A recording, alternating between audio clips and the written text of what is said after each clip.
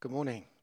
Great time of worship. I thought you led fantastic, as always, the whole team. Loved the viola, the bass. You all seem to be amazing that you can just transfer instruments and amazing, but so great. Let's pray together. Father, we ask you to speak to us through your word. Give us hearts to hear what you're saying, and spirits to say yes to what you want to reveal to us this morning. Amen. I've been reading a book recently that was given to me by Rachel for my birthday, and it's come to Catherine's brother, and it's called Surrender to Love, and it's a book about surrendering to God's love, funnily enough. I can't recommend this book high enough. I think it's outstandingly good. And it's called Surrender to Love by David Benner.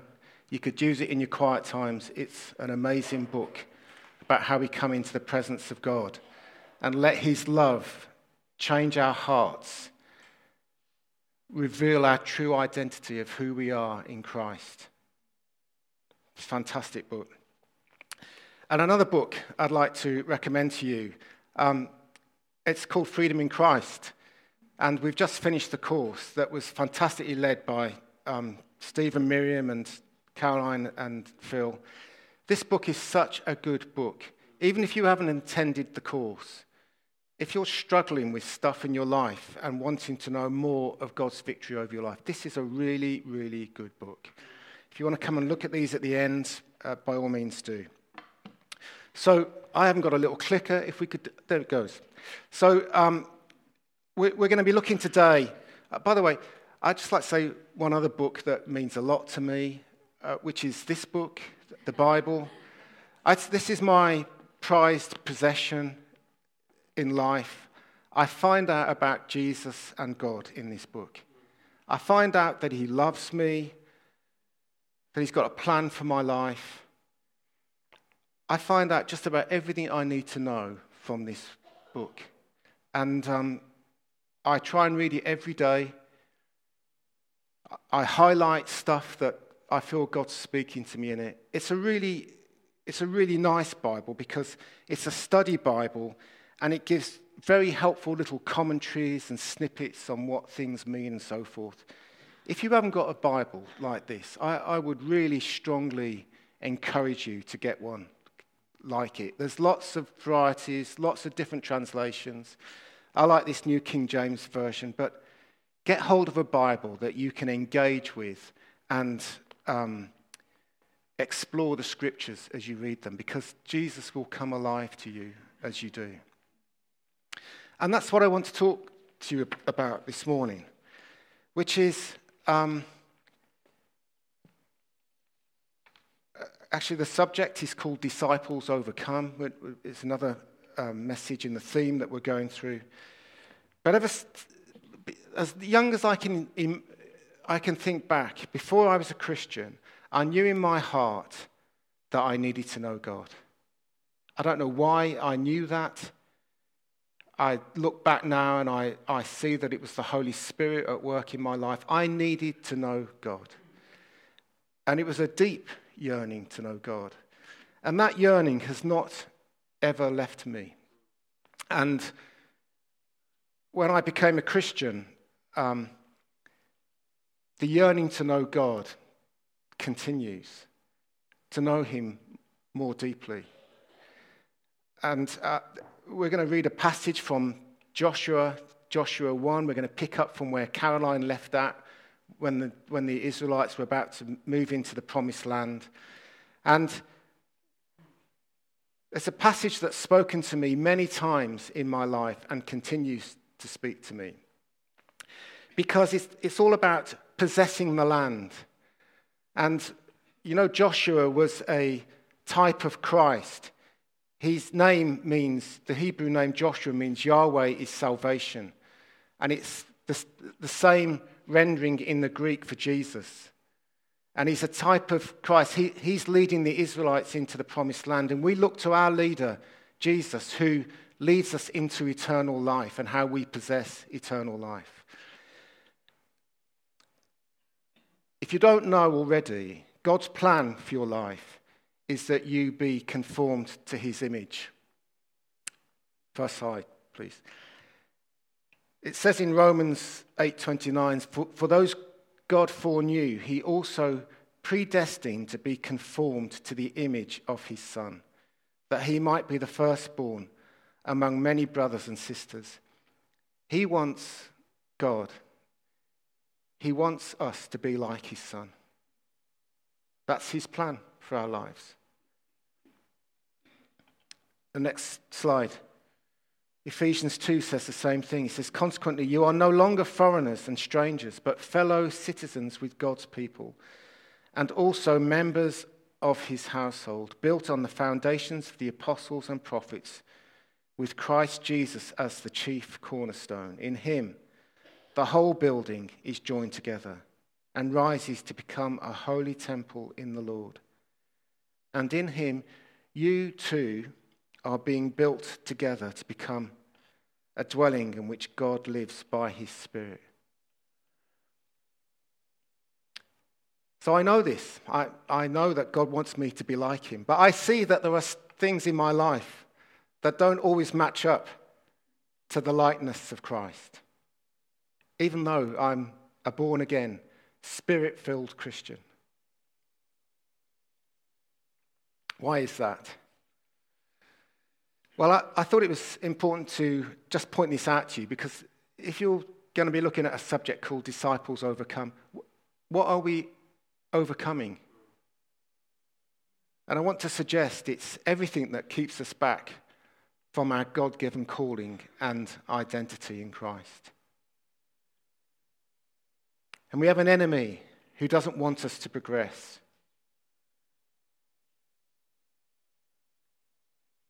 One Peter 5 says, be alert and of sober mind.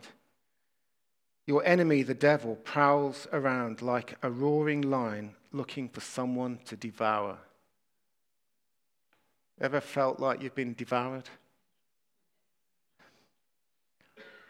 I have.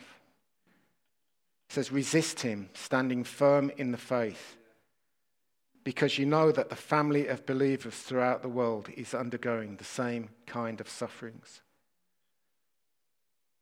And Jesus said, he says, I've told you these things so that in me you may have peace. In this world you will have trouble. Other renditions say you will have tribulation. But take heart, I have overcome the world. He's the one that we follow. So, before we get into looking at what Joshua 1 says, I just wanted to give some background to where the children of Israel found themselves. You remember that God had delivered them from the Egyptians, from slavery to the Egyptians, from Pharaoh. And they crossed the Red Sea and messed about a little bit in the sort of lands that followed. And they're moving into the land of Canaan, as God promised that he would give to Abraham, Isaac, and Jacob. And they get into that place now where they get to the edge where they can look over and see the valley of Jordan and Jericho beyond. And God had told them this is a great place. It's a land full of pomegranates and honey. And there's copper in the hills and things like that. It's rich and fertile.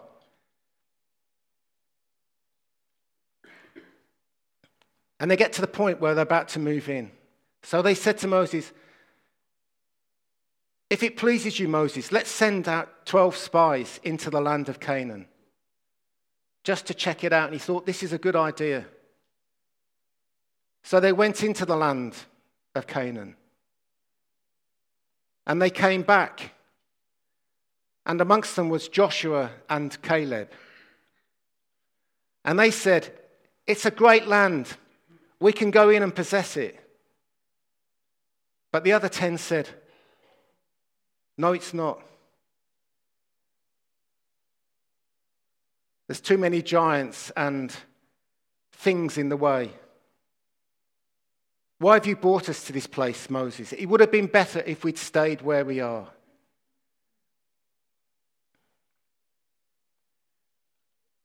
You ever felt like the Christian life might have been better if I stayed where I was? It's not really working out for me like I planned. Because you're not alone if you've ever felt like that. The Christian life is about our journey of getting to know God, the Father God, the Son, and the Holy Spirit, and to know his love. And when you encounter the love of God, when I encounter the love of God, it transforms me and changes my life. And Jesus said, the thief has come in order to steal, kill, and destroy. But I have come that you might have life in all its fullness. That's his plan. He's a good father. As we've just been singing, he's a good, good father. Not once has he ever let you or me down. Not once. Not even 1 millimeter of a second has he ever let us down. But if we're honest, our belief and our experience don't always match. So before we look at Joshua, I just want to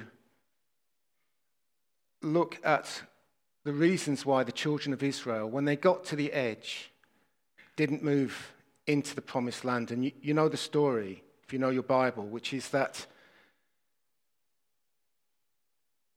not only didn't they move in, but it so upset God that he said, apart from Joshua and Caleb, this generation will not move into the promised land. You will spend the rest of your time in the wilderness. And so the generation that moved in was a completely new generation. And we have the scriptures to help us to learn what pleases God's heart. I would like to suggest that 2 reasons why they didn't move in. The first is that they had a wrong view of themselves. And the second reason is that they had a wrong view of God. Let's look at that first one. It says, if you know your Bible, Deuteronomy is all about preparation of moving into the promised land. It says in Deuteronomy 1:26, they, the children of Israel, rebelled against the command of the Lord. Can I just say, the scriptures, when God's word speaks to our heart, he speaks to us because actually his heart is to bring restoration and love. He's looking for connection. He's never looking for disconnection. The word is always to bring connection to our hearts. And so if the Holy Spirit is speaking to you, as I'm speaking to you today, and you find emotions rising up within you or thoughts, and you think, where did that come from? Don't push that down, because it's probably God trying to speak to you. So it says they rebelled. It says elsewhere in the scriptures that rebellion is like witchcraft. Have you ever rebelled, or do you sense that you're rebelling now? against something that God has asked you to do. Because if you're going to overcome, you have to face this issue of rebellion. And what rebellion says is that I know better than you, God. Why have you brought us to this place? It would have been better for us to stay where we are.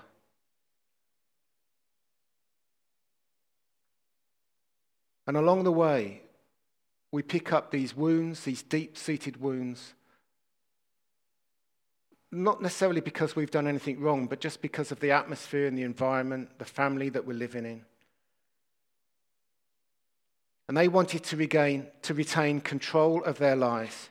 I know better. I will be the captain of my ship. And worse than that, it can be like a cover-up. So that I've become a Christian, but this is as far as I go, God. I'm not sure whether I can let you into the rest of my life. It might be that you don't even think that you're like that. I went through many years thinking I'd got it all together, and it's only as I've got older and wiser that I realize I was a long way off having it all together. And by the grace of God, he's begun to open my eyes to my failings, because we don't come to God with our successes, as Jeeves said. We come to him as we are, with our wounds and hurts and brokenness. And if you're trying to cover that up, that's a hard job. Been in that position, that's a very hard job. And it's tiring. And it sucks the life out of you. And most likely, it sucks the life out of those around you as well. Listen to what David Benner says in this book. He says, genuine transformation requires vulnerability. It's not the fact of being loved unconditionally that is life-changing. It is the risky experience of allowing myself to be loved unconditionally. Paradoxically, no one can change until they first accept themselves as they are. Self-deceptions and an absence of real vulnerability block any meaningful transformation. It's only when I accept who I am that I dare to show you that self in all its vulnerability and nakedness. Only then do I have the opportunity to receive your love in a manner that makes a genuine difference. This applies equally to God's love and the love of other people. A willingness to receive the love of God and others without earning it is at the heart of both psychological and spiritual growth. He suggests it is foolish to move in this fearful direction unless you are motivated by a private yearning for the presence of God, unless you sense the aching deficit within you that cannot be made right by clever maneuvers. If you can believe that you've got it made or that the good life is just ahead of you, forget transformation and scrap the Christian faith. Daring to accept myself and receive love for who I am in my nakedness and vulnerability is the indispensable precondition for genuine transformation. But make no mistake about just how difficult this is. Everything within me wants to show my best pretend self to both other people and God. He calls this my false self, the self of my own making. He says this self can never be transformed because it is never willing to receive love in vulnerability. When this pretend self receives love, it simply becomes stronger and I am more deeply in bondage to my false ways of living. I learnt that growing up. I learned because my mum and dad, I don't ever remember my mum and dad being happy in their marriage. And I learned to be fearful from a young age that my mum would one day leave. our family home. It was a deeply ingrained fear within me. And I learned the lie that if I could be good enough, I would give her reason to stay. And so I took it upon myself to do chores. And obviously there's nothing wrong with doing chores and stuff like that. But the motivation behind it was, I need to earn my mum's love to make sure she stays in our family. So I would clean the potatoes. I would do the hoovering. I worked hard at school. I was driven to be successful, to put on this image. And she would even say to me sometimes, "What's wrong with you? What are you thinking about?" And of course, I couldn't give the lie away that I'm longing for you not to leave. And I carried that. These habits that we pick up, these patterns of behavior that we pick up, often in childhood, are difficult to eradicate. And when we become Christians, we often still carry these patterns of behavior.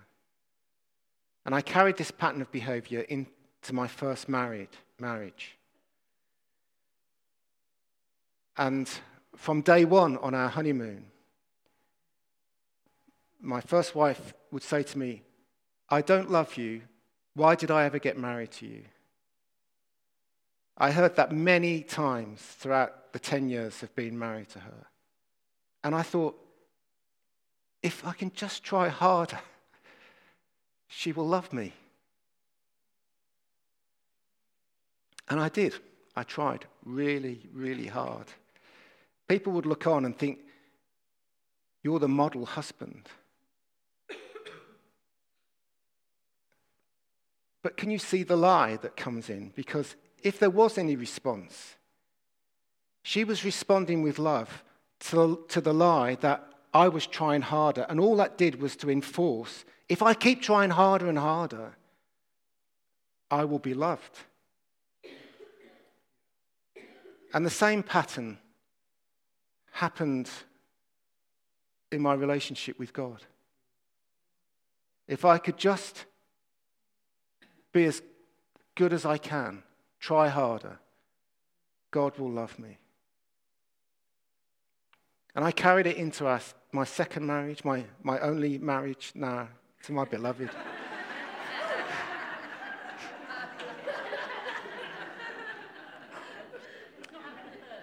And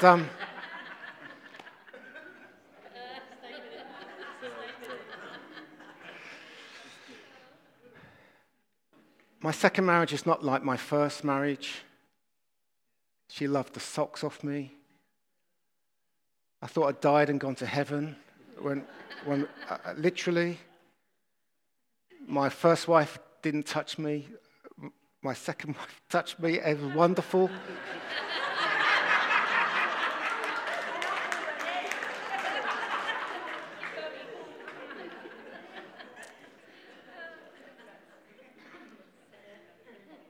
But after a while, I began to realize I'm still craving the love of God deep in my heart. Long to know the love of God. And God met many of my needs through Kim, but she is not God. And I am not God to her. There is no substitute for us coming to God in our own relationship.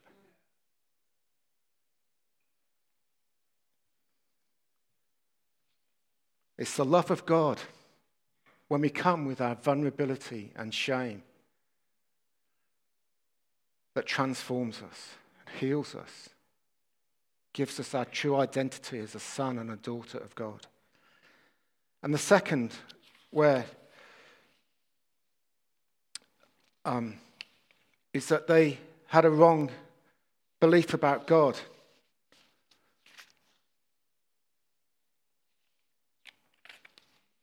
I I've got it here somewhere. They said to him, they complained in their tents. And they said, because the Lord hates us. Excuse me?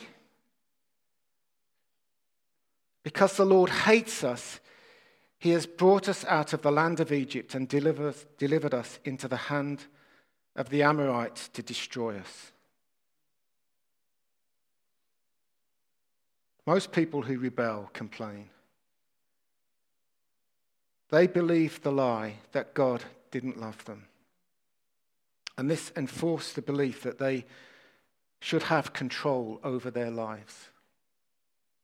And at the root of control is fear. John says, perfect love casts out fear, because fear has everything to do with punishment and torment. Fear comes from the enemy. It doesn't come from God. Our job is to know the love of God, encounter the love of God, and let his love change us. Scriptures say if you don't know how to love, you don't know God. For God is love. That's his heart, to change you and me, to be like Jesus so that we love. We love. We love one another. We love those that don't know him. We love God.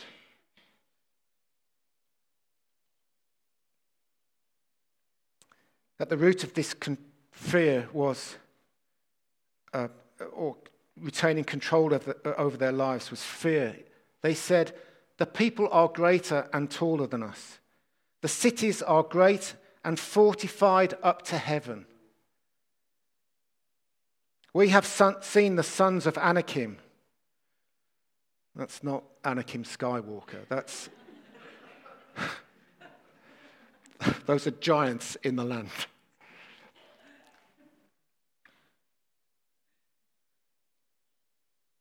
Question. Will God love me if I come naked and vulnerable to him? There was a man full of leprosy. And leprosy in the Old Testament was any skin disease, but it included the disease that ate away your flesh, where you lost fingers and ears and stuff.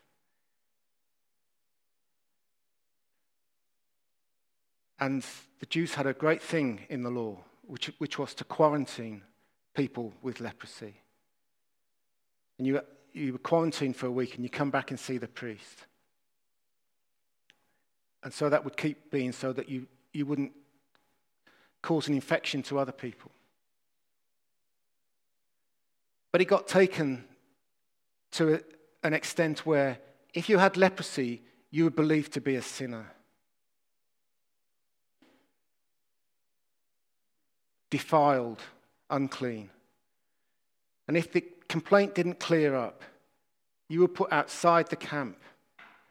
And if anyone came to you, you had to say, unclean, unclean. Don't come near me, I'm defiled.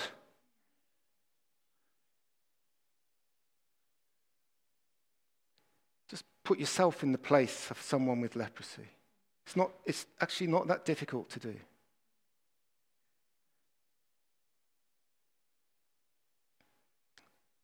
This man full of leprosy.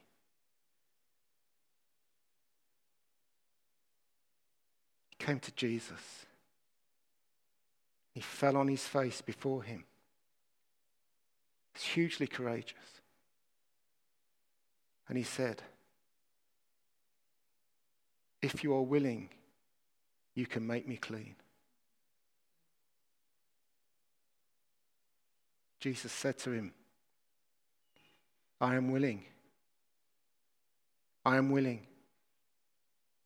Be cleansed. He touched him. Became completely clean. Restored. completely restored. All his shame, all the defilement and uncleanliness was taken away. He told him to go and see the priest and give the sacrifice that went with it. And don't tell anyone. But how could he not? He's now been made clean. He went and told everyone. And so many people came to Jesus that Jesus just had to get away from them because he never got a moment's peace on his own. He said he would just get up early and go off into the wilderness to pray. Because that's what the love of God does. When the love of God comes and makes you clean, restores you, you have to tell someone about it. That's the plan. That's the gospel message right there.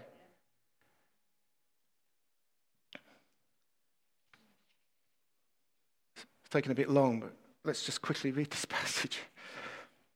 After the death of Moses, the servant of the Lord said to Joshua, the son of Nun, Moses' aide, he says, Moses, my servant, is dead. Now then, you and all these people get ready to cross the river Jordan into the land that I am about to give them, to the Israelites. I will give you every place where you set your foot, as I promised Moses.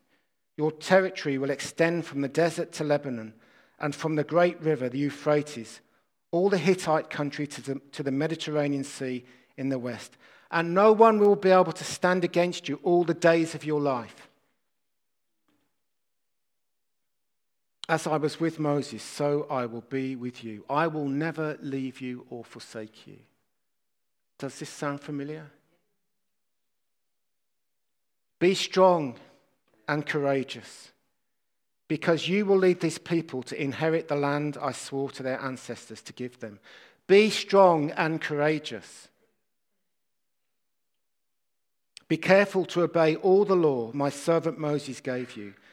Do not turn from it to the right or to the left, that you may be successful wherever you go. Keep this book of the law always on your lips. Meditate in it day and night, so that you may be careful to do everything written in it. Then you will be prosperous and successful. Have I not commanded you? Be strong and courageous. Do not be afraid. Do not be discouraged. For the Lord your God will be with you wherever you go.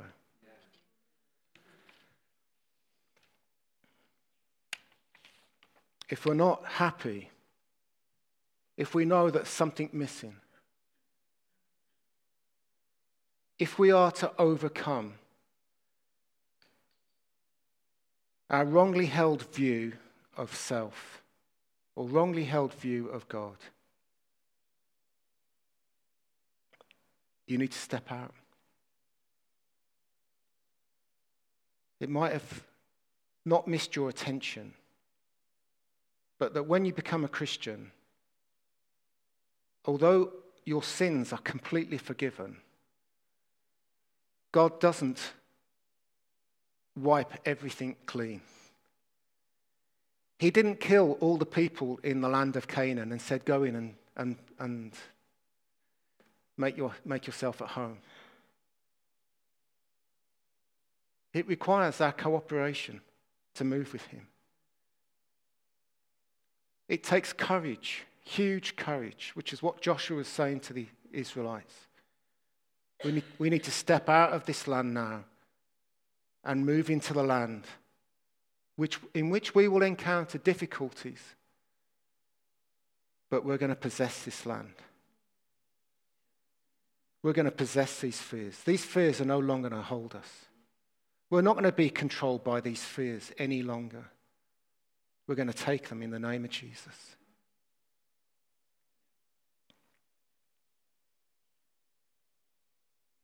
If you're waiting for him to act and then you'll act, you're going to wait a long time. He wants our cooperation. He'll never leave us or forsake us. And he's looking for yours and my cooperation to repossess the land that the enemy has taken from us.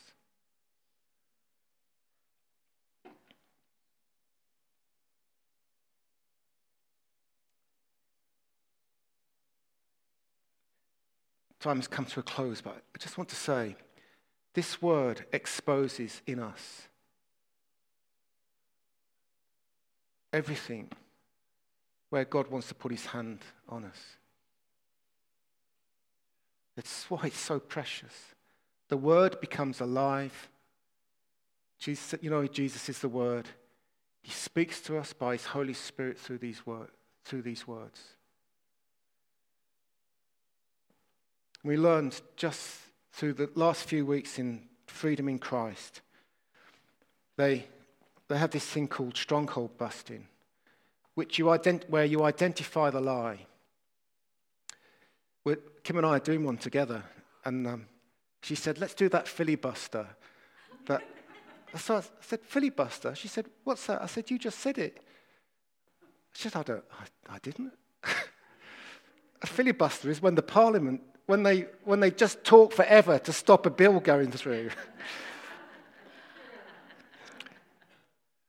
We're talking about strongholds in our lives. If we identify a stronghold, this book's so helpful because we identify the lie. And then we find the scriptures that speak to the lie, that bring truth. So we speak out the scriptures, we renounce the lie, and we announce the truth of God's word over our lives. And evidence shows that if you do it for long enough, the suggestion is for 40 days, that you can change your pattern of thinking and behavior over a period of about 40 days if we keep confessing the word over our lives. So at the moment, we're doing one over comfort eating and a capacity to turn to alcohol when we're looking for comfort rather than God.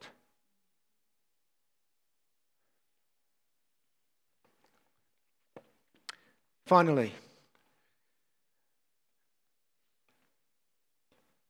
did you notice that it was the children of Israel that moved into the promised land? I just want to say that working out the truths of scriptures in our lives, we do quietly in our own lives, but it works itself out in community. So that you get to know the true me with my failings and flaws. And I get to know you. And you will know, even with your failings and flaws, that I am going to love you. I'm not going to reject you. Nothing that you are going to do is going to change the way that I think about you or love you. Because that's the love of God. That's how he loves us. Should we stand?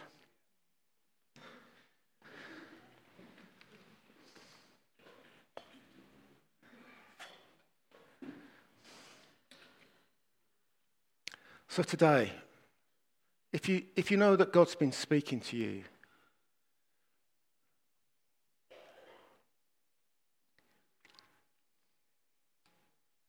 why don't you just come and get some prayer at the end? Just as a demonstration to God, Lord, I'm taking the step today with you to deal with this stuff in my life. I want to know you. God, I want to know you. I so long to know more of you, Jesus. I want you to know me, all my failings, the flaws in my life. I want to go to such depths of intimacy and encounter with you. And I know that you want that for me, that you want to meet me and walk so closely and intimately like Jesus did with the Father.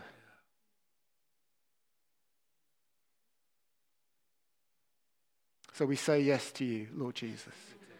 We say yes today. We ask you to come and have your way.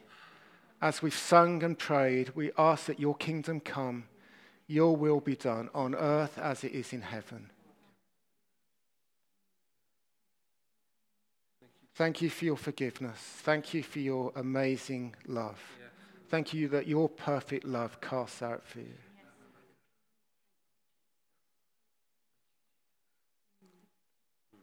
Amen.